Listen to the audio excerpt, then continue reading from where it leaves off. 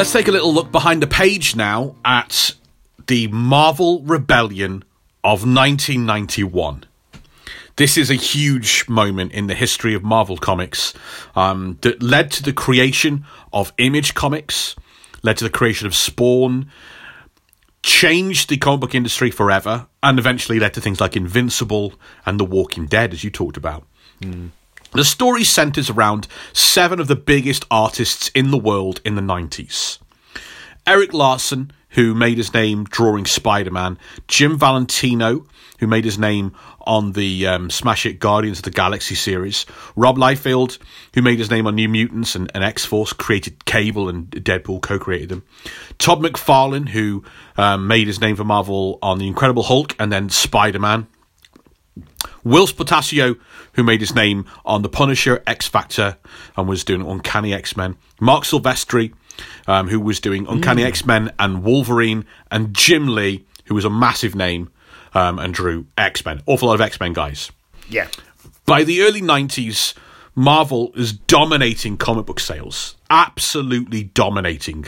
DC is not getting a look in. Today, whilst a single issue is lucky to sell 80 to 90,000 copies, back then Marvel was consistently selling multiple hundreds of thousands per issue. Ooh. And these artists were behind the biggest selling titles, with writers, of course. But McFarlane's Spider-Man issue 1 sold 2.5 million copies. McFarlane was such like a big deal that Marvel created a second Spider-Man title just for him to write and work on. Rob Liefeld's X-Force issue 1 sold 5 million copies, beating McFarlane, becoming the new record holder. And then Jim Lee's X-Men issue 1 smashed that record and sold over 8 million copies. To this day, the biggest selling comic book of all time. The art was a huge factor in driving these sales. The incredible front covers being created by these artists were really driving sales up. Marvel experimented so much with, like, this is how we know these front covers was a thing. Marvel started to experiment with different types of front covers. To begin with, they experimented with getting these superstar artists to draw more than one front cover. They were called variant covers. I've seen these in digital redos, I think. They right. Have them at the back, yeah. So the comic book would come out and it would have 2 front covers.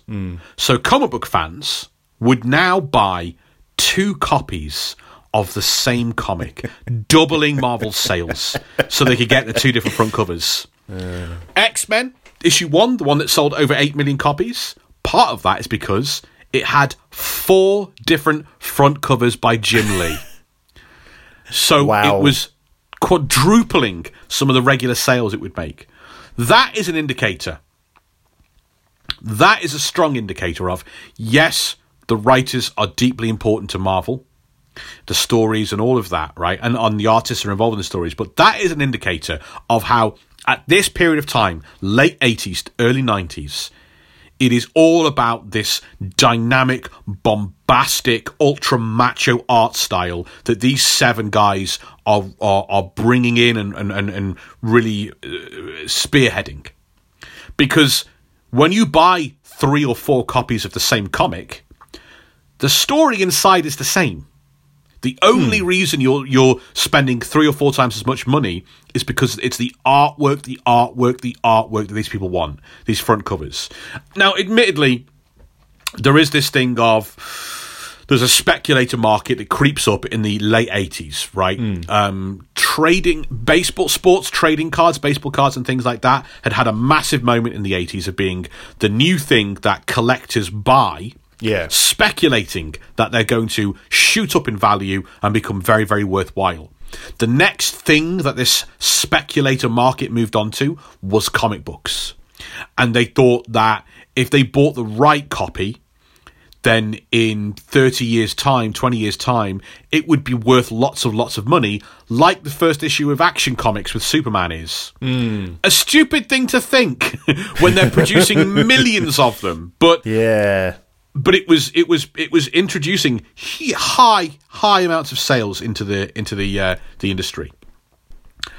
So in 1991, of the top 50 best-selling comics in America, top 50, 39 of them were from these 7 artists. That's how much they were dominating.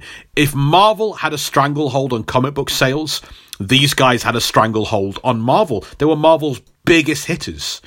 So much of Marvel's late 80s, early 90s success was because of these 7 guys. Todd McFarlane, Jim Lee and Rob Liefeld were the top superstars of the industry. They started to break out into other kind of roles. Rob Liefeld in 1990 partners up with Spike Lee to make a commercial for Levi jeans. Ooh, Levi jeans. That's a weird tangent. Spike Lee was making commercials, and it was like they picked out, in the way that they might have picked out a sports star.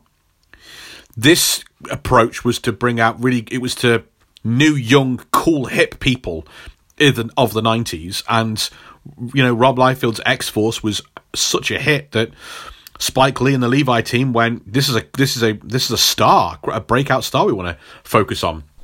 And these guys are freelancers as well. They're responsible for all of Marvel's hits, but they're not employees. They are work for hire, which is a bizarre thing to have. So much of your business relying on a freelancer is weird. So I don't have exact figures. I don't know if exact figures are ever out there. Right. These artists will get paid a fee per page of artwork that they do. A flat fee. That's negotiated ahead of time. And then if their comic they're working on sells more than a certain amount of copies, then any sales above that level, they'll get paid either a bonus, which I'm sure is good, or a small percentage of the extra sales, a royalty. Okay. But nothing like what Marvel is actually making in profit. If these freelancers create, or working on the work for hire, if they create huge genre-shifting characters like Rob Liefeld did with Cable and Deadpool back to back, they don't own those characters. Marvel does. They have no say over how these characters are used, and Marvel takes all the money when they use them in other comics, when they make them into toys, merchandise, action figures, video games. They might pay a small royalty fee to the artist when the character is used, maybe, but it's nothing compared to what actual profit is being raked in by the company. Siegel and Schuster, the creators of Superman, died in poverty. Oof. Bill Finger, the co-creator of Batman, died in poverty. Comic book history is littered with stories of writers and artists who create something incredible, something that changes the industry, that connects with generations of fans over multiple decades, but only get a tiny fraction of what it's worth, as the company takes all the profit. Stan Lee has had to sue Marvel multiple times to try and get some fraction of compensation of what he might be worth. As the guy that created these characters, Stan Lee doesn't own Marvel and never has done. And I'm sure he was well paid compared to some other jobs, but compared to the billions that the company will make off the creation, the artist doesn't get very much at all. December 1990. Well, in 1991, Rob Liefeld has this idea. He's had a lot of clashes with Marvel editors and higher ups, pushing back on. He's late with his issues. These artists are all a bit late. They're all a bit lackadaisical. But they're also pushing back over the things that Rob wants to move X-Force and stuff like that in a more mature and edgy direction. A lot of pushback, a lot of editorial interference, a lot of clashes with the writers that he's working with. And so in 1991, Liefeld has the initial nugget of an idea. He wants the next thing that he does to not be for Marvel Comics, but to be something that he publishes himself and is creator owned, which is the term we use in comics. So it's a character he owns, and he all the costs are his, but also all the profit will be his as well. Instead of creating characters like Cable and Deadpool, he creates something that he can own. And then in December of that year, 1991, there's a comic book convention, and a lot of these artists are there. Eric Larson, Rob Liefeld, Jim Valentino, they're having dinner at this convention with the editor-in-chief of Malibu Comics, who's a guy called Dave Ulbrich. Dave Ulbrich, Malibu Comics is a small but established publishing company that is making comic books, some superhero, sci-fi, fantasy-based ones, very small, but they have an infrastructure. They can get the raw materials in. They have printing presses. You know what I mean? They know they can get out to distributors. You have to have an infrastructure to do anything. You can't just like print a comic at home and take it into a comic book shop. That's not how it goes. Malibu is sympathetic to these creator ownership kind of sensibilities. And when Rob Liefeld expresses an interest in doing something creator owned and Malibu publishing it for him, and there being a deal in place, Ulbrich is very interested in that and extends the same offer to Eric Larson and Jim Valentino. And it's like that, it could be some fun things for you guys to do outside of Marvel. You're all freelancers, so you can do what you want. Todd McFarlane hears this, and he seizes on this concept. And him and Rob get together, and McFarlane is the guy that kind of makes what happens next happen. McFarlane, as we'll come to see, is a brilliant businessman. And he might not have known it at the time, but he is. Todd McFarlane essentially rallies the troops. And he pitches this idea to these other artists. The idea of forming their own company and going head-to-head with Marvel. And Todd manages to recruit Eric Larson, who's working on Amazing Spider-Man, Jim Valentino, who's on Guardians of the Galaxy, Mark Silvestri from Wolverine, Jim Lee from the X-Men, and Jim brings on board Will Spatio from Uncanny X-Men. The top comics being made by Marvel. Now all their artists are involved in a little conspiracy, in a little rebellion. McFarlane's spoken about, and some of these guys he got the day before they do what they're about to do next, which is the big moment. Like, it wasn't this, it just naturally all fell together. All these guys were having problems with creative input from editors and writers, and all of them were having problems with what they were being paid. And McFarlane says getting Jim Lee on board was a crucial moment to this rebellion. Because Rob Liefeld and Todd McFarlane, they were the bad boys of Marvel. Marvel was up to their eyes in problems and conflicts and issues with these guys. We talked about McFarlane's Spider-Man and how he was introducing like child molesters and serial killers into a Spider-Man story, and there was graphic violence and Marvel having to push back and all of this. Like, Liefeld was the same. There's all this, they've always been battling with Marvel. Jim Lee is the golden boy. He is beloved. He's the quiet, nice guy. He delivers his art on time, and he's just the good guy. And once they get Jim Lee into this rebellion, they knew he's the key. Like, all the others know this is very, very serious as well. Jim Lee just sold 8 million frickin' copies of X-Men, and he's now saying, I'm going to rebel as well.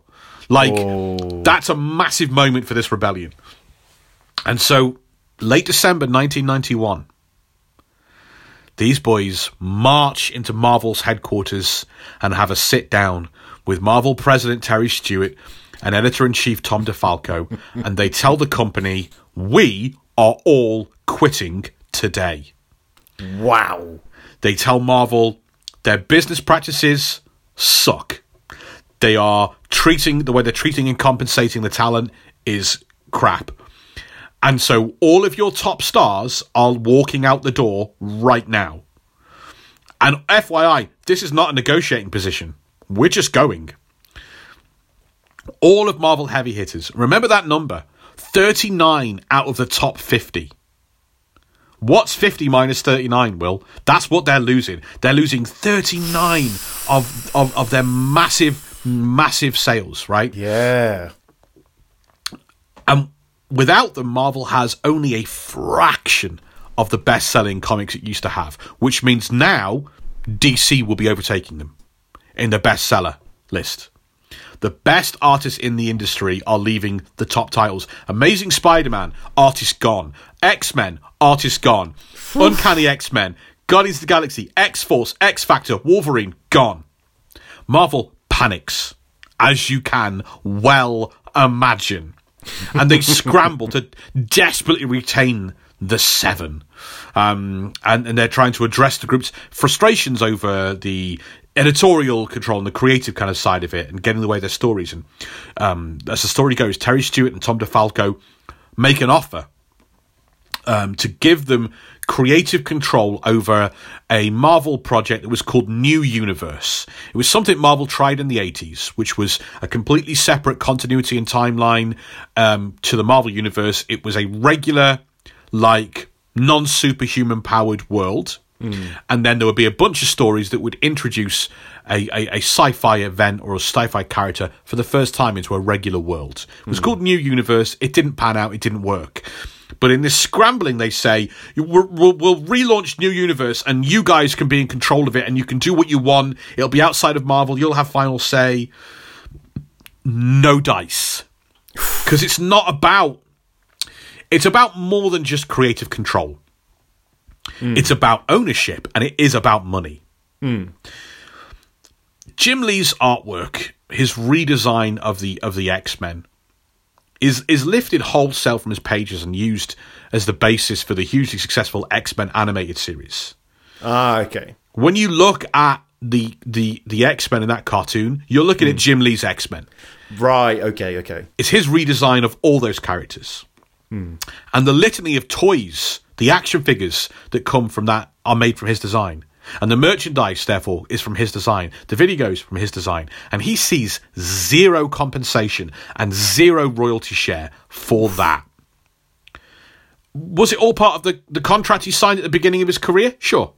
Yeah, of course. Is it fair that Marvel and Fox can profit off that person's work to such a degree without him being involved or compensated? No.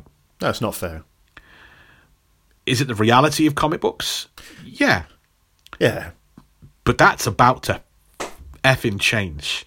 Why work so hard at creating new characters when it's the company that you work for that will take, I mean, all the profit? To call it the lion's share of the profit is a joke. It's virtually all the profit. Yeah. If you have a great new idea for a character and you create it and launch it and it becomes mega popular, Marvel spin it off into cartoons and movies and action figures, you only get a tiny fraction of what their company makes. So why give your idea to Marvel? Why give it to Marvel? Todd McFarlane, he rallies them with this mantra, and they're on board, and they walk out the door and they leave. They're freelancers. They work for hire. Marvel are now panic mode. And the next day, McFarlane calls up DC Comics and makes another interview. And DC are rubbing their hands together. Because what do DC Comics think? They think we're just getting the Marvel Rebellion is these guys want to come over here, maybe for more money, whatever. But we're going to gut Marvel. McFarlane takes this meeting, walks in and says, we've just walked out on Marvel and we're just letting you know we're not coming to you. We're leaving, we're starting our own thing, and we're coming for both of you. Ooh, damn. And this is there's also a nice story of Todd McFarlane also wanted to recruit Jack Kirby to the team. What? Because Kirby wasn't working for anyone. They wanted to bring him in as sort of like a figurehead. Wow. And McFarlane's pitch was that since all Marvel comics at the time have this thing of Stan Lee presents the X-Men, Stan Lee presents the Avengers, they wanted to be able to stick it to Marvel by bringing Jack on board and having all the Image comics carry the banner, Jack Kirby presents Spawn. But that didn't work out, but there we go. That's a shame. When the story gets out of what's happened, Marvel's stock takes a dive. In the business world, when a company loses, like, its talent, its top executive, let's say, it's called a brain drain. And that's how it's reported on news channels. It often means the best and brightest of a company are going elsewhere, and that often leads to the company's stock plummeting. Well, that's what happened to Marvel. Once the story got out, investors panicked and dumped their Marvel stock. And if you look at the numbers, I would as well. 39 out of your top 50 best-selling titles, the guys responsible are going. I want out. I want to put my money somewhere else. So, what are your thoughts on this now, immediately, Will? It's insane. It's absolutely insane. I mean, it's a massive move, and you think, this won't work out. But I mean, it's like even the Rebellion won't work out. But then they get like these big people who've done some of the most amazing stuff, and it's just like, yeah, we're not only we not jumping ship to DC, we're actually just doing our own thing. We're carving our own slice in the big pie in the comic book industry of the early 90s. Absolutely. It's the perfect time to do it. I mean, looking back, Rob Liefeld said that there was no other time. We didn't know that the boom was going to end in however many years. But when you're the top of something, that's the time to make the move. Yeah. Whatever that might be, it's a time it's a time you're worth the most to other people. Exactly. So the artists formed Image Comics, which is a publishing group that would house all of their creator-owned comic books. So each creator would have their own comic book studio within the umbrella of Image Comics, and they were all responsible for their own business individually.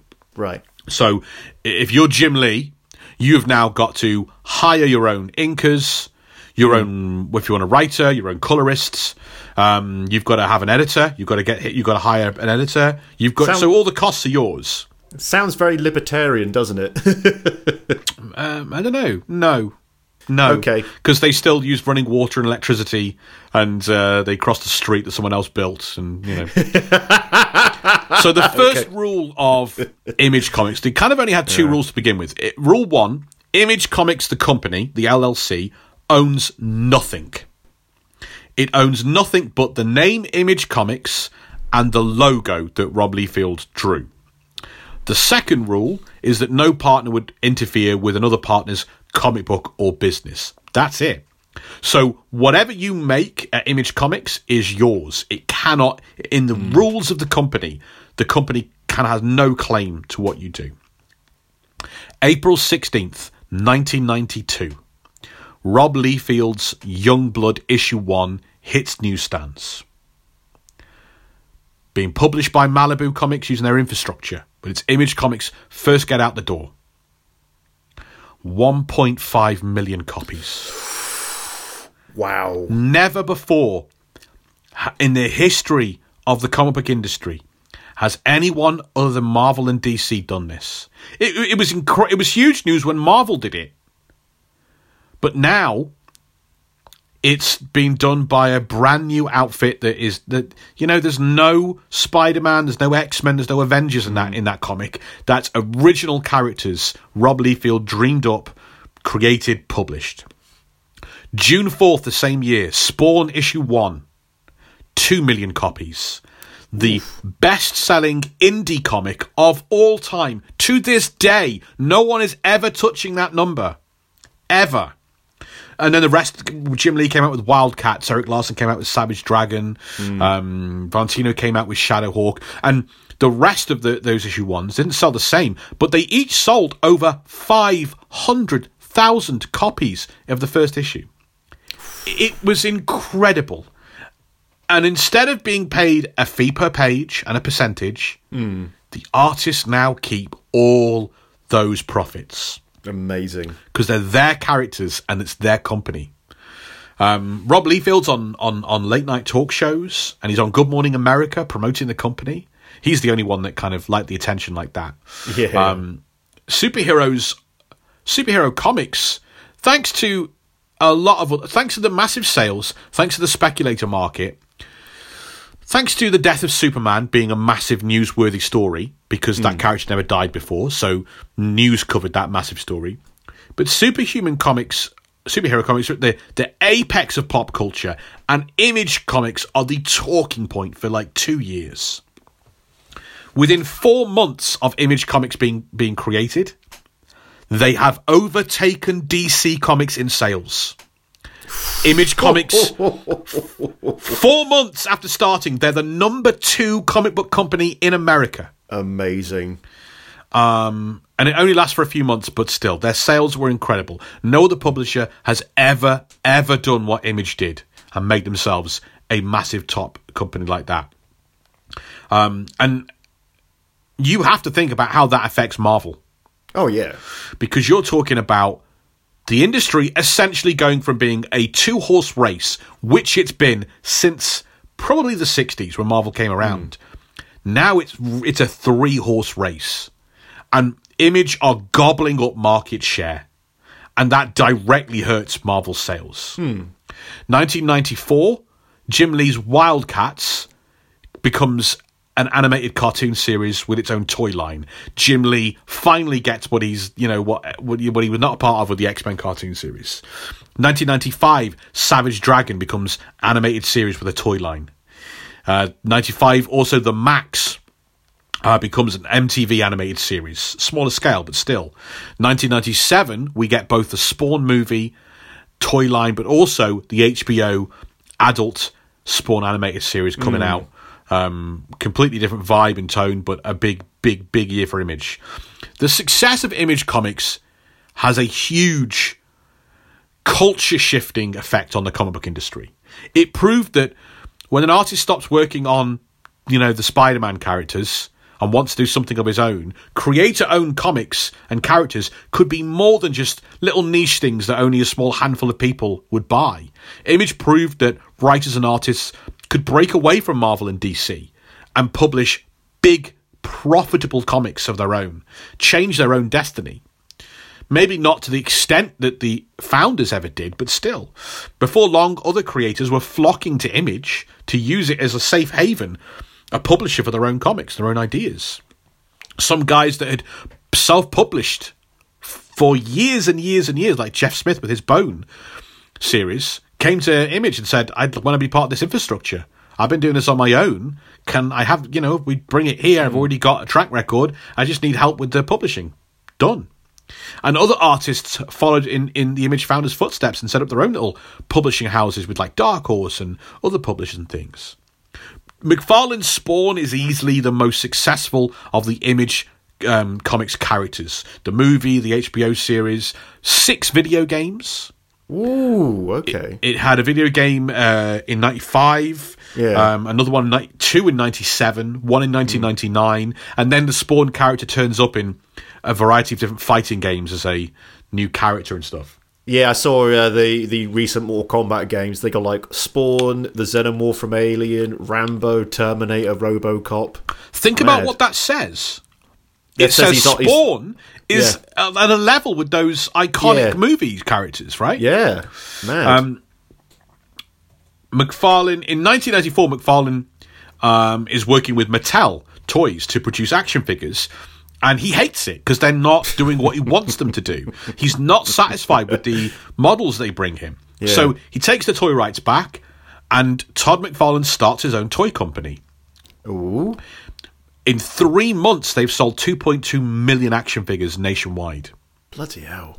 McFarlane Toys immediately becomes renowned for producing high-quality, highly detailed action figures, unlike anything else in the more kiddified toy companies. So it's what your more discerning, like, teens to young adults to adult collectors want.